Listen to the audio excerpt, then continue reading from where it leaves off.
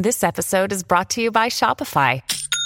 Forget the frustration of picking commerce platforms when you switch your business to Shopify, the global commerce platform that supercharges your selling wherever you sell. With Shopify, you'll harness the same intuitive features, trusted apps, and powerful analytics used by the world's leading brands. Sign up today for your $1 per month trial period at shopify.com/tech, all lowercase. That's shopify.com/tech.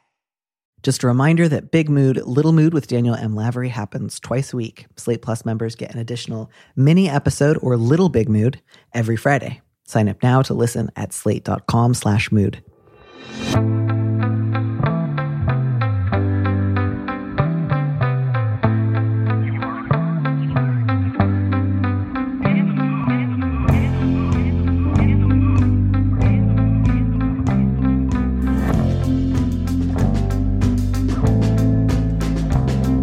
Hello and welcome back to Big Mood, Little Mood with Danny Lavery. I am Danny Lavery, and with me in the studio this week is a guest I'm very excited about, Mara Wilson, a writer and actor living in Los Angeles with several very noisy cats. Mara, welcome to the show. How you doing? Good. Thank you so much for having me. And yes, the cats have been causing chaos around the house just as I sit down to record, which happens. It's beautiful. The only bit of chaos that I ran into before I recorded was I had one of those great occasional moments that one gets when one has to check into hotels or use TSA and your legal name doesn't match up with your whole deal, or you have to say because hotels, I feel like I've gotten more finicky about that over the last few years, where I've oftentimes had like the name on my credit card and the name on my ID doesn't match up. And it used to be you could just explain and they'd be like, got it. And sometimes now they're like, I don't know what to tell you. You got to have one name. It's very one thing that I have a problem with almost every time I fly for a job is they will ask me for my credit card, and I will be like, to fly? Okay, but I didn't, or not when I fly, but when I get into a hotel, they'll ask me for my credit card, and I'll be like, okay, but I didn't book the room. Mm-hmm. If I were booking my own hotel room, I would not book a hotel room as nice as this. I'm fine with just like anywhere that like has a bed and they wash the sheets. And they're like, okay, but you have to put this down. And so multiple times I have been charged for the room, even though people were like, oh no, the room is, we're paying for the room. We're doing this for you. And so I kind of don't know. And I remember one time I told somebody, like I told someone who was working in London, I was like, I didn't book the room. I'm sorry. The organization did. And she didn't quite understand. And she said, oh, your mom booked the room for you. That's the only other thing she could think of is just moms. And I don't know if like maybe I was wearing a backpack and I looked younger or something, but like I think she was like new to working there. And she like looked at me and my publicist and maybe thought we were sisters or something and thought we were like teen backpackers or something whose mom had booked a fancy hotel for them. Like the story that she created in her head, I was like, wow, this is way more interesting. Yeah. So it was neither like a hotel clerk nor TSA, but it was something along those lines. And we'd had a couple of like perfectly pleasant, fun interactions. Yeah. I thought I had done the job of explaining like, I'm booking with this name. I go by this name. Thanks for bearing with me. And like we'd had the nice interactions. And then he had this total like well-intended meltdown, which is I walked past him and he started just like flailing his arms. He's like, hang on. I need to, what do I do? What do I call you? Like it was, and I knew I was like, I know you're flailing. I know your question has something to do with like, what's the deal with your many names or like, you have a beard now, but I didn't know exactly what it was. So there was no way that I could like speed it up. I just had to watch him like have a meltdown in real time of just like, what's going on? Am I doing something wrong? And I was just like, you're fine, man. But this is a true capital two capital M's Midwestern moment, I would say. Mm-hmm. Yeah.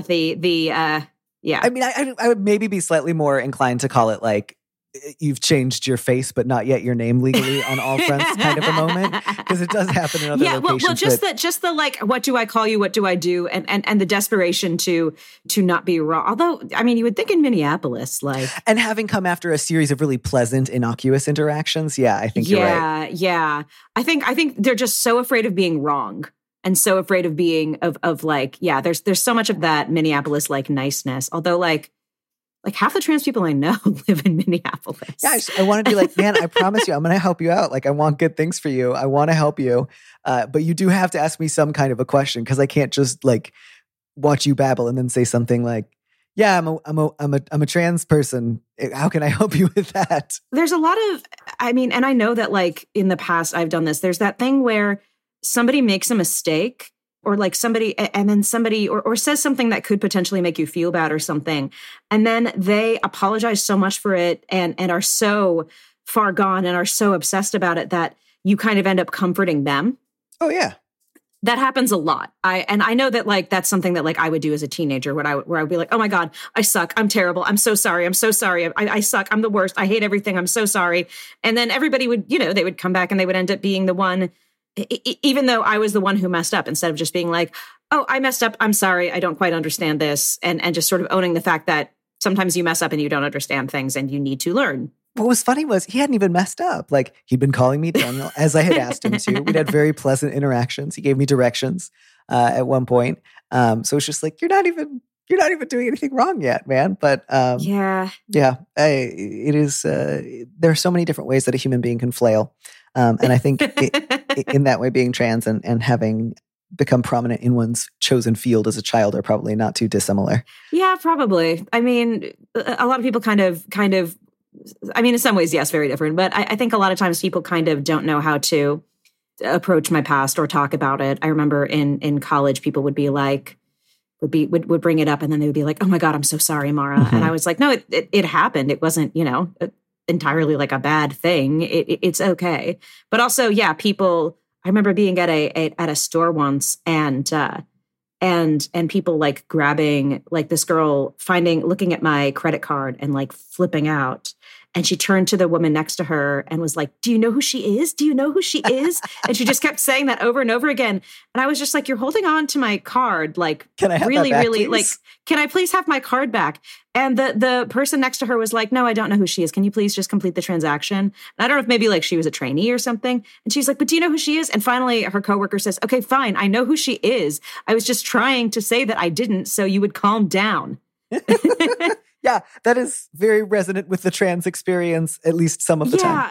Yeah, and it's also just like the one thing I get a lot of is like I remember doing a show, and I actually wrote about this in my book, where I was booked on this guy's show. I didn't know who he was. He was a comedian, I guess, and he had me on his show, and he came up to me and he was just like, "Oh yeah, my intern like really." First of all, what comedy show has an intern, who you're probably not paying?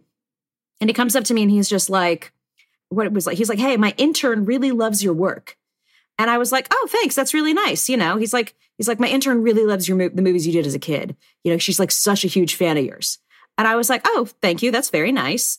And then he goes, "Yeah, well, personally, I don't get it." Wow. I was like, "You don't get what? Like, you don't get like being a fan of mine or my stuff, or like still being, and what a weird thing to say right before you have me on your show." Right. Right. No, none of that was like solicited by you in any way either. It was just like, I've decided to share this information with you on someone else's behalf. And then just as an added little like side of hotcakes that you get for free with your Grand Slam breakfast. Yeah, I don't care. Exactly. Yeah, exactly. I don't care. And I was just like, and this was like a grown man. This wasn't somebody who was like, he was like 10 years older than me. And, I'm in my 20s, and he's just like, "Yeah, I don't get it. I don't get." And I'm like, "Oh, well, yeah, I don't spend all my time thinking about, what are other child actors up to? I guess it's a little weird." And he's like, "Yeah, it totally is. Exactly." I'm so glad you agree that your life was pointless. Yeah, exactly. And I did his show, and I watched his set, and his set was terrible, and I totally bombed. But then I never saw him again. And he probably has no idea who I am, doesn't care. And I'm just kind of like, okay, well, as long as we both agree that we have no bearing on each other's lives, then it's fine. Yeah. Yeah. No, I think people with like oddly unsolicited opinions about your experience as a child is something that is common to both child actors and trans people. And, just as always, here's an invitation to let some of that go, strangers. Yeah, exactly. And let me speculate on your family. Oh, yeah, absolutely. Oh, let me stop you right there. You don't have to speculate. Yeah, exactly. That's the thing. I know we've talked a little bit about mean grandmothers. Oh, yeah. I definitely had one of those. I want to get to that. I do want to get through our first We do. We should question, get through our question. But then we're going to go straight into mean grandmothers. Because, such an under-discussed topic. We devote so much time on the show to bad dads and mean moms, but to lousy grandmothers, not enough.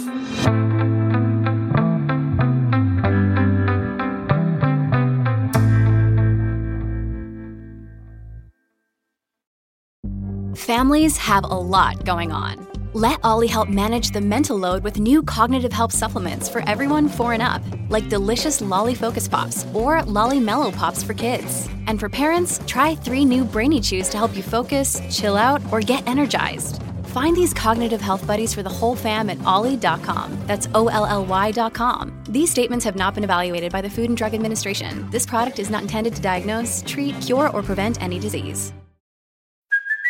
Hey, it's Kaylee Cuoco for Priceline. Ready to go to your happy place for a happy price? Well, why didn't you say so? Just download the Priceline app right now and save up to 60% on hotels. So whether it's Cousin Kevin's Kazoo Concert in Kansas City, go Kevin, or Becky's Bachelorette Bash in Bermuda, you never have to miss a trip ever again. So download the Priceline app today. Your savings are waiting. Go to your happy place for a happy price. Go to your happy price, Priceline. All right. We'll move on. I will take our next letter. The subject is always in hiding. I have depression. I also have a high pressure, high public visibility, extremely interesting job that I become basically incapable of doing at intervals roughly 3 to 8 weeks apart. So far, I have managed to cover for the occasional missed deadline / inability to get out of bed and off Twitter by relying on a combination of vague half-truths, quote, I'm unwell, and outright lies, quote, I had a family emergency. Sooner or later, people will notice this pattern, but they seem not to have yet. All my job appraisals so far have been glowing. Should I disclose my depression to my employers? In theory, they have a duty to accommodate me, and I think I could minimize the damage if they knew. For example, by moving some of my work around and planning my deadlines in ways that allow for nervous breakdown breaks. In practice, I think any disclosure will come with big costs that could lead to my ultimately being eased out of here. It's a culture that is superficially inclusive and welcoming, but ultimately hyper-competitive and intolerant of weakness. I start another bout of yet another kind of therapy next week. Should I hang tight in the hopes of getting better before I'm eventually found out, or disclose and hope for the best? I say all this, I had a quick answer, and then I realized this letter's got an S in it where there would normally be a Z if we were in the United States, which leads me to believe this person is writing to us from either the UK or some former Commonwealth nation, in which case I no longer feel especially confident about saying, yes, the ADA will at least provide you with the ability to, sue them if they do fire you. So that takes the wind out of my sails a little bit. But I do still want to put in a plug for disclosing, not because I want to assume that everything is going to go great and your supervisor and HR will just say, fantastic, let us know what you need, and we'll never discuss this ever again. But because you say, letter writer, that it's getting harder to make up for some of these absences and that you are, it sounds like, pretty anxious that someone's going to at some point say, why did you miss this deadline? And so I think the odds that this is going to come up one way or the other is pretty high. And the benefit of doing it this way, you seem convinced you have some sort of workplace protection. So whether or not that's the ADA, hopefully you can familiarize yourself with whatever your country's laws are on protecting employees with diagnosed depression. At least if you disclose first, you've got the paper trail. You've got the I disclosed, I did my due diligence, and you will have a record you can point to if they do try to ease you out and you decide to take legal action. I personally would disclose, and I have disclosed before at previous jobs. I have said, just so you know, there is this. I do think that they do seem to be worrying themselves about a lot about somebody's going to notice, somebody's going to notice, somebody's going to notice. There seems to be a lot of anxiety there. And I mean, it is possible that people won't notice. But the thing is, depression is very common. A lot of people have depression. And a lot of people will be understanding. And I do know, from the time I've spent in the UK and Commonwealth countries and Canada, this is a thing that people are talking about more. And I've done events in the UK for this. And I've been to Australia, I've been to Canada, and I know New Zealand is doing this too. There is a lot of talk about mental health these days. and a lot of talk about people working with mental health. And especially because I think older generations, there in particular, did not talk about it. So the push is kind of for younger people to talk about it as well. But yeah, and so I can't imagine that there wouldn't be laws on the books, much like the ADAs. And yes, and depression is extremely common. A lot of people have depression or will have chronic depression or will have some period of depression in their life. And I think that it is much more seen as a condition instead of just, an emotional issue as it once was in the past. So, I mean, I don't think that they have to disclose. I don't think necessarily if that would ultimately make them uncomfortable, but I would. I personally would. I think that it's a good idea too. I think, as you say, it's not an obligation to disclose, but I think, letter writer, all the risks that you fear about disclosing, many of them are still present now. It's true that there's not the potential stigma attached to the word depression, but the issue of sometimes you miss deadlines, sometimes you're not able to get out of bed, sometimes you're not able to do your work. That's going on right now. And so you say, this is a superficially inclusive, but pretty competitive and intolerant of weakness work culture, which would suggest to me that if it's going to be a problem, it's going to be a problem whether you disclose or not. It's going to be a problem because someone's going to say, I notice you just missed another deadline. That's your 5th this year. Allow me to be, hyper intolerant of your weakness and ease you out. So that problem still exists, but in that scenario, you have fewer legal protections.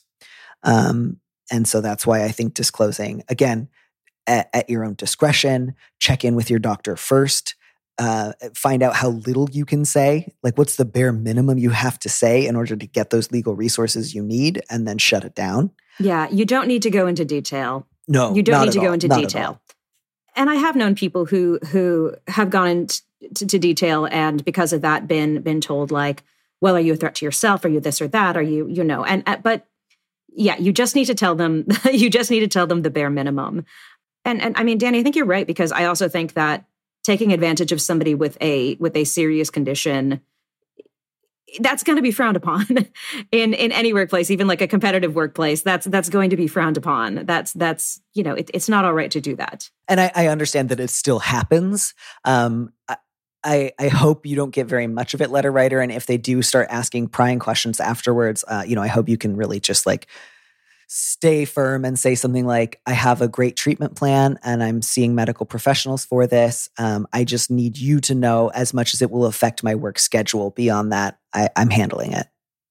And you say that you were starting yet another form of therapy. Different forms of therapy work better for different people. I know that CBT works for some people very well and it does not for others. I know there's different kinds. Medications work very well for some people and not for others. Some kinds of medications work well for people and some don't. A lot of people do really well on dialectical behavioral therapy. A lot of people do well, with some sort of combination of psychotherapy, of CBT, of DBT, of psychodynamics, of different things. There's all kinds of, there's EMDR now. There's like magnets that people are doing for like OCD. There's things like that. There are so many different kinds of therapy out there. And so there are different ways that you can be helped. So you don't need to feel bad about starting yet another form of therapy, because not everything works. And some people are more resistant to medications. Some people don't, there's so many emerging therapies right now. I just talked to a friend of mine who's a neuroscientist who was talking about how like isolation tanks can help and how different, they can help some people and different things make can other people help have with panic attacks. I love them. But yes, I also know people who have been in them and been like, this is not for me. I'm claustrophobic, but I do well in them. But yeah, I've had other people who are just like, I was just worried about getting water in my ear the whole time, or I felt seasick. There's different kinds of therapy. Some people microdose things. Some people do. Yeah, it's all different kinds of therapy. Mm-hmm. Yeah, but I think that sort of follow-up question of, should I hang tight in the hopes of getting better? Obviously, letter writer, my hope is that you find whatever combination of treatments are the most useful for you. I would want you to feel maximally, well taken care of, well supported, with the most possible like bouts of joy and peacefulness, contentedness, and liking your life. I don't know how likely that is. I don't know how soon around the corner that might be. I don't know that that's going to last forever. So while I really, really do hope that you get useful support, I think it would be a mistake to think this new therapy means that within the next 3 to 8 weeks, I will be so well supported that I will never miss a deadline again. And this will never come up again. I think that would be a recipe for beating yourself up when that doesn't happen and feeling like, God, nothing helps. I did it again. I'm the worst. And I think a better choice would be to disclose, keep a record. You know, the accommodations that you describe sound very reasonable. And it frankly already sounds like there's room for that at your workplace as it's set up now. It's just going to make a big difference to bring it up before it's become a problem for anyone else but you. Also, I mean, I think you're right about, hoping that it gets better. I mean, the deal with mental health usually is that you aren't just all of a sudden one day cured. That's not the way that it usually works. Usually it's much more about finding a way to live your life where you can deal with symptoms and you can deal with these things and you can deal with triggers and you can deal with these kinds of things. It's not so much it just going away on its own, but kind of learning how to manage it and learning how to deal with it. That I think is much more, it doesn't all disappear. I mean, some illnesses do seem to kind of come and go, but with mental health, I think it is just about, it gets better in a way that you find ways to deal with it and you find ways to live with it and you find ways to ameliorate things. And the thing is, a lot of companies that like to be superficially supportive, you can call them on it. That's the thing. If you've got the track record of having disclosed and you know your legal rights, yes, you will at least be able to hold their feet to the fire if they don't support your legal rights. Yes. So do your research and say, look, and that's the thing. And they will be worried about how they will come across. Mm-hmm. They will be worried about. They will be superficially, that I think is something they can be, actually, ask them about it, press them on it, because that is something that they have a vested interest in being and in appearing. So yeah, definitely, as Danny says, hold their feet to their fire. The other thing that I want to flag, just because I wasn't quite sure what they meant by I can't get out of bed or off Twitter, it wasn't super clear to me if they meant I can't stop scrolling through Twitter or that it also includes like posting on Twitter. Letter writer, I don't know if your job involves the use of social media. I don't know if your job is aware of this particular social media account. I don't know if you're posting on your days off. So I don't want to speculate too hard there. I will just say another reason that it might be helpful to disclose and to also potentially consider putting your social media on private is if this is not an account you have to use for work, it is not unheard of for companies to try to monitor their employees after like non-work related social media, especially if they have disclosed a mental health diagnosis. And those accounts have sometimes been used against people, like actually in terms of getting like paid time off. I know someone who petitioned for medical leave and who then received a denial of claim by their insurance through their employer, which was, you were smiling in a picture on Instagram last month. You can't be depressed. And I don't want to get too paranoid, but I do just want to say, letter writer, if you are using social media on those days off, even if it's not like round the clock, it's possible that if your employer ever found out, they might try to penalize you for it. And so be careful, be paranoid, and consider getting a locked alt account. And, I don't want to say assume your company will find your social media and try to use it against you, but you say it's a hyper-competitive, intolerant industry. Go ahead and assume that they're going to try to use it against you if they can. So make it hard for them too. Yeah, definitely. Sorry, that makes me feel very paranoid, but it happens. I know someone last week who was fired for their social media account after hours, and it's just, It definitely happens. I mean, I know that there are times where I'm like, I should probably go back and look over some things and think about it. And, that definitely... It definitely happens. I mean, I find myself spending less time on Twitter these days because it just depresses me. And so it's mostly like, there are other things that I could be doing. And so now, I get it. I go on there every couple of days and I promote something and, maybe I'll make a silly joke, but I don't find it fun or entertaining or informative anymore. So it's just, and I wonder, I'm like, was it ever those things? And yes, it was. I think at one point in my life, it was those things. Yeah. It was a good place to make connections and meet people. And I love the people I've met through it. But I do notice that it makes me feel more depressed and more overwhelmed.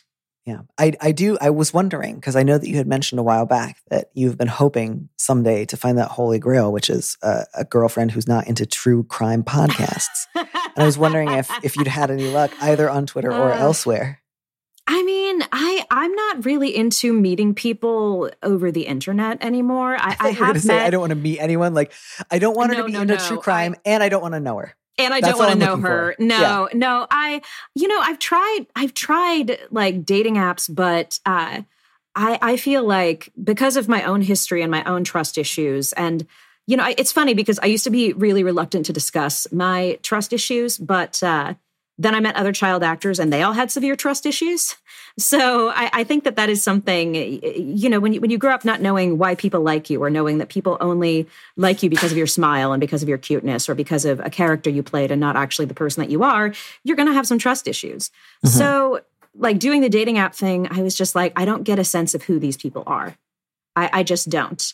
And also, I mean, I think it's easier in LA because in LA, everybody's sort of tangentially related to the industry. But I do know that in the past, some people have been like, they're like, look, you're not a celebrity. You're not like a major celebrity, but you're enough of a celebrity that I feel a little uncomfortable with the pressure that this is going to put on the relationship. That has happened to me. But I'm not going to do Raya because that offends my anti-elitist sensibilities, I think. Mm-hmm. And also just, I need to meet people in person. I need to see how I feel about them.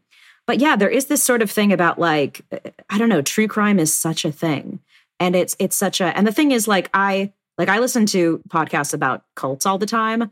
But also in some ways I feel like some members of my family and such, and some of the experiences that I had growing up, I feel like were a little culty. So in some ways it's kind of like, oh yeah, this actually feels kind of familiar to listen to.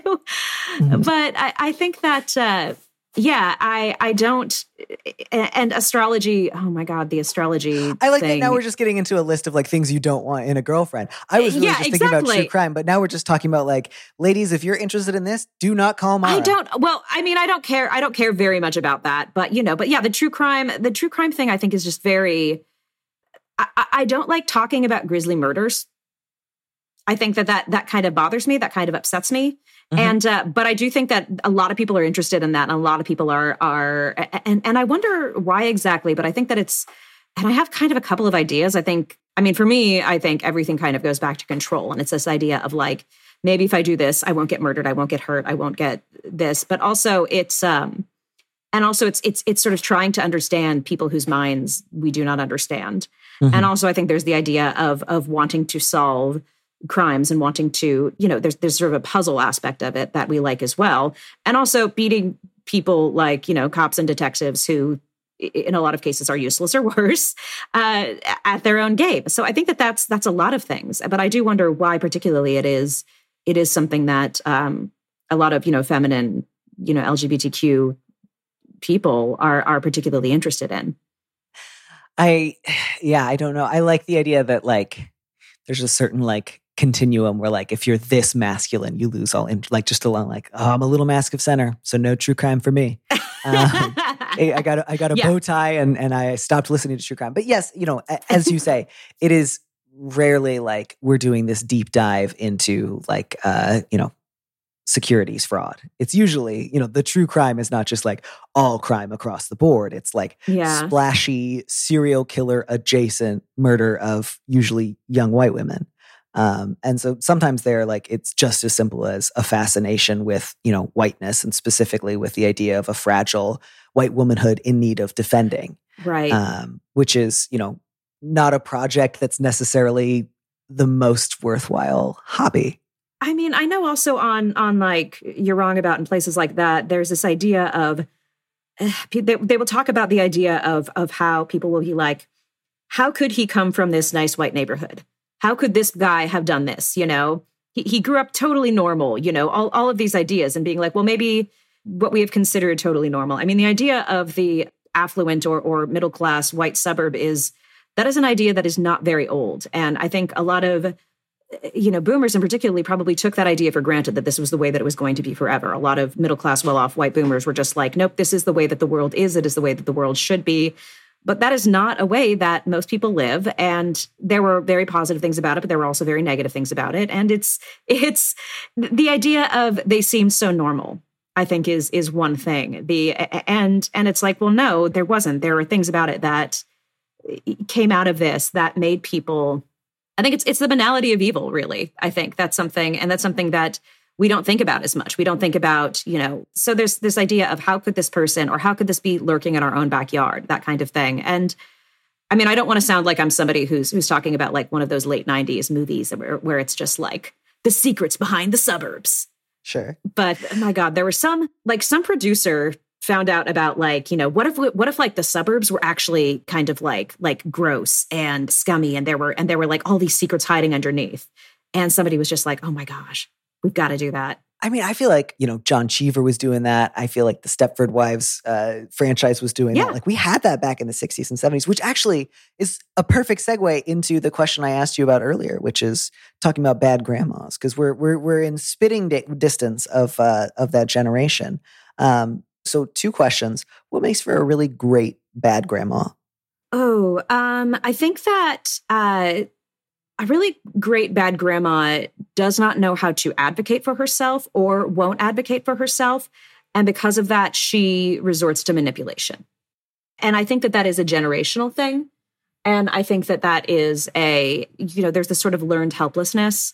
And I think that's also probably a trauma thing. I know in my family, it definitely was. It was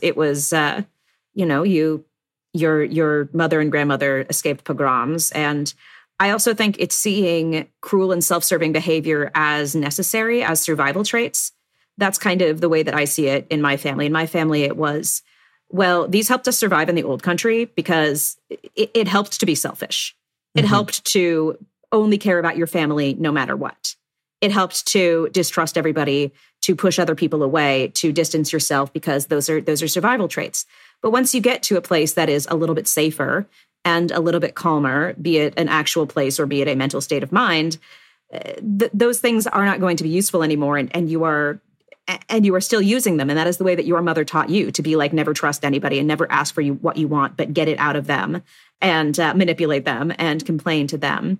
Yeah, I think what's great too is potentially with a bad grandmother, you've got the ability to wreak emotional havoc on 2 generations at once. Oh, yeah. So not only definitely. Are you, making the day difficult for your grandchild, but then you can also like plant some sort of emotional puzzle in the kid's mother or father's brain and then just watch them both kind of melt down in concert with one another. So it's really just about like a wider range. Yeah, it is. It's more people that you are doing. I also think it's always seeing yourself, in some ways, seeing yourself as the child.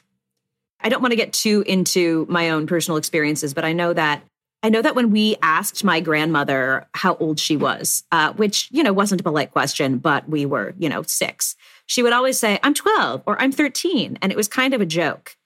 But she actually did act like of a mean 12 or 13-year-old girl or child would. And I think about her and I'm just like, wow, a lot of these are just like sort of childish mean girl tactics. The things that you did and the way that the attention needed to be on you. And yeah, and there are mean grandmothers in a lot of fiction, but they're usually in adult fiction. I remember growing up reading, Judy Blume and thinking, wow, she really loves her grandmother. Like, oh, wow, her grandma's the best. She gets to do fun things with her grandma and she gets to tell her secrets that she doesn't tell anybody else. And with mine, it was like, I don't want to tell grandma secrets because she will use them against me at some point.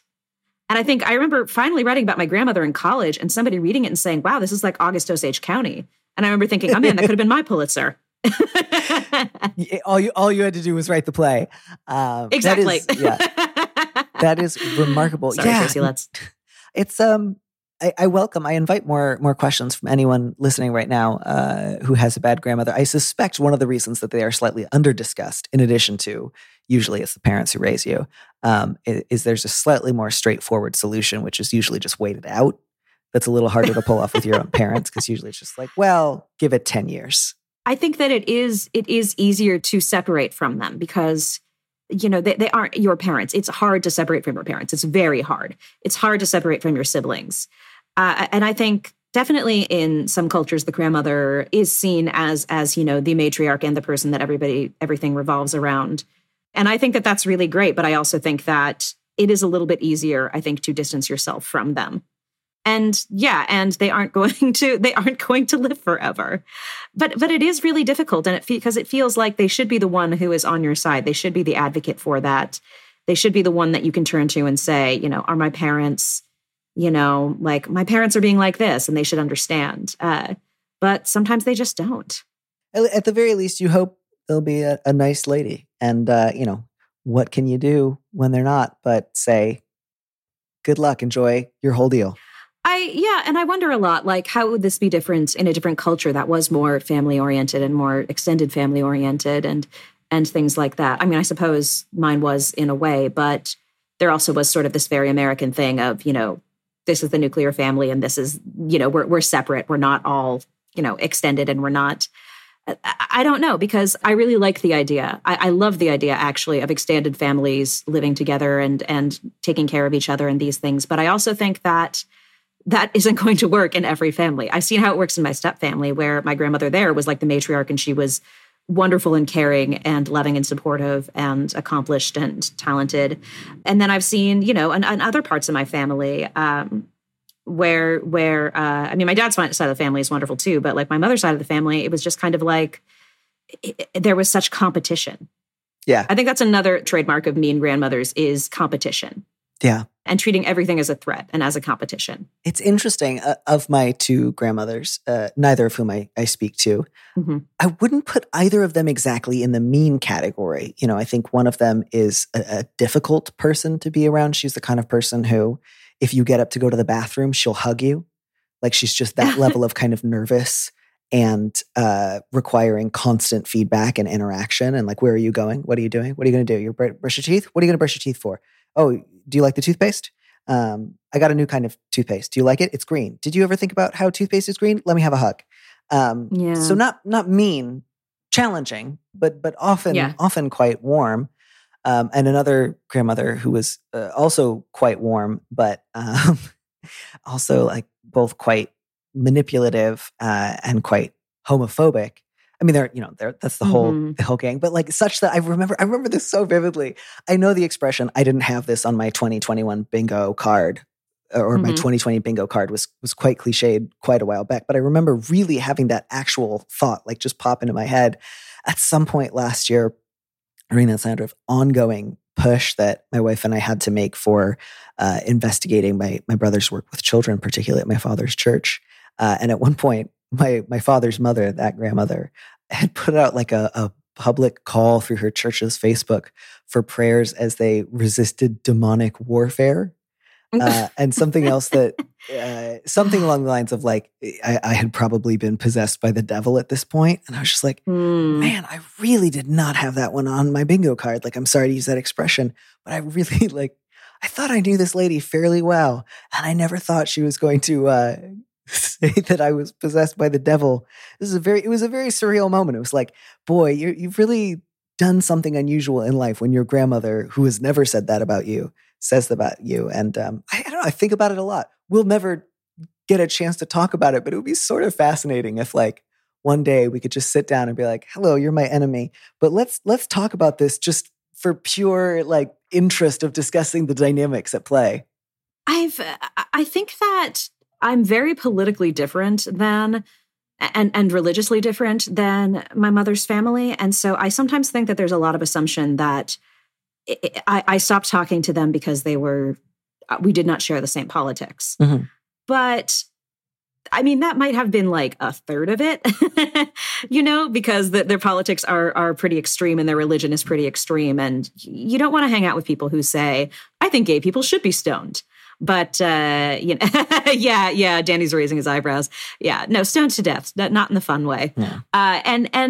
You don't want to be around people like that. But there are so many people who use that, their own issues and channel it into religiosity and sort of scrupulosity and politics. And this very I'm right, you're wrong, me against the world kind of idea. And you can see this with all kinds of politics, really.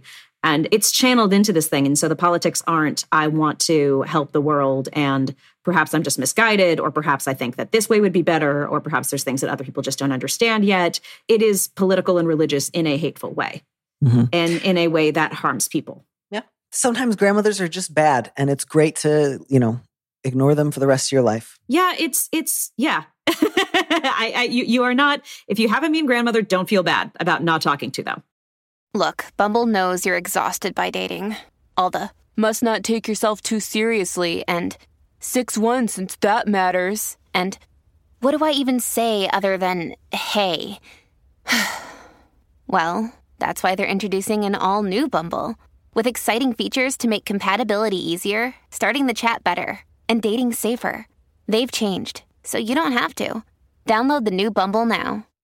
Mara, before I send you off into the afternoon, I have a quick question from a reader who I'm just going to very quickly disappoint. So I hope you're happy to stick around for just like 45 seconds of lost expectations. But here's the question, and here's my answer.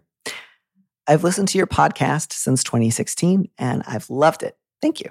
In my head, I have always entertained this fantasy of being a guest on the show and using that opportunity to ask you a question that's been burning in my mind every time I log in to listen. With the change in format of the show, I became briefly panicked that the opportunity to ask this question had passed me by. I have decided to write in the hopes of getting my question answered. As I'm sure you know, in your old intro, there were multiple voices reading out, "Dear Prudence." Then a person asked, "Do you think that I should contact him again?" Dear Prudy, do you think that I should contact him again? Help. Thanks. Thank you. That's where I need closure. Do you think that they should contact him again? And who is they? And who is him? And why are they not in contact? And here's my very short, disappointing answer. I remember when they were trying to come up with that sort of intro, and I believe that my producer at the time, as well as some of the people just like on the team, picked a few representative subject lines and may have even simply picked ones that they felt represented common questions. So I don't think they were pulled from any specific letter so much as just help, help. I couldn't tell you which one that came from. I don't know who he is. I don't know who they is.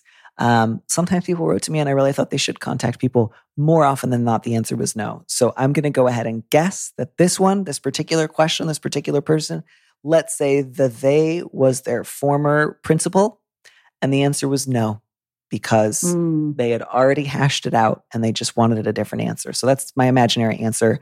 I'm really sorry. I'm really sorry to disappoint I was leaning you. towards no too. If it helps, the only other piece of feedback I ever got about the intro was from somebody who said, is it possible to re-record so it's not women asking questions about contacting somebody, because I feel like that's too gendered. And I remember thinking, oh, that seems like a good idea. And then we never got around to re-recording the intro. But now there's no voices at all. So I've at least finally been able to make them happy. And I hope that life brings this latest letter writer a little less disappointment from another front. And that's it for me today. Mara, thank you so much for joining me on the show. Thank you so much for having me. It was a delight. And I wish you just, again, continued luck in finding a girl in real life who also doesn't talk to her grandmother and who hates true crime podcasts. If she or has a wonderful grandmother and likes true podcasts, but only the one about cults, because those are the only ones that I like. All right. I can dream. With that addendum, I send you out into the day with that blessing. Thanks again.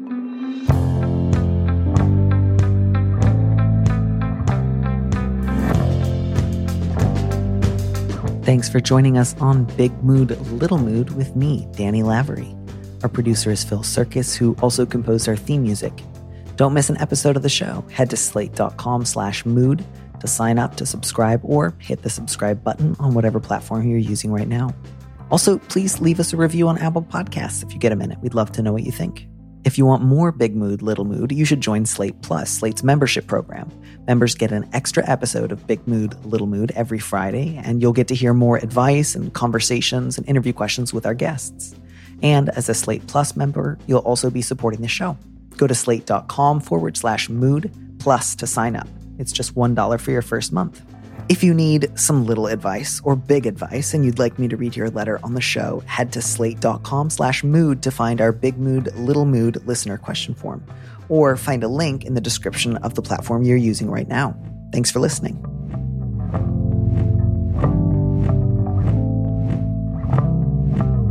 And here's a preview of our Slate Plus episode coming this Friday.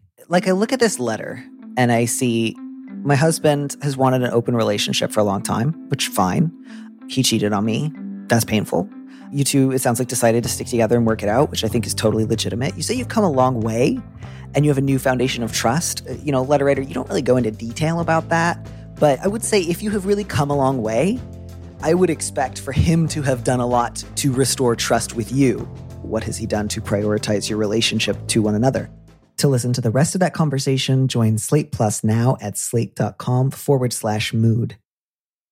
When you drive a vehicle so reliable it's backed by a 10-year, 100,000-mile limited warranty, you stop thinking about what you can't do and start doing what you never thought possible. Visit your local Kia dealer today to see what you're capable of in a vehicle that inspires confidence around every corner.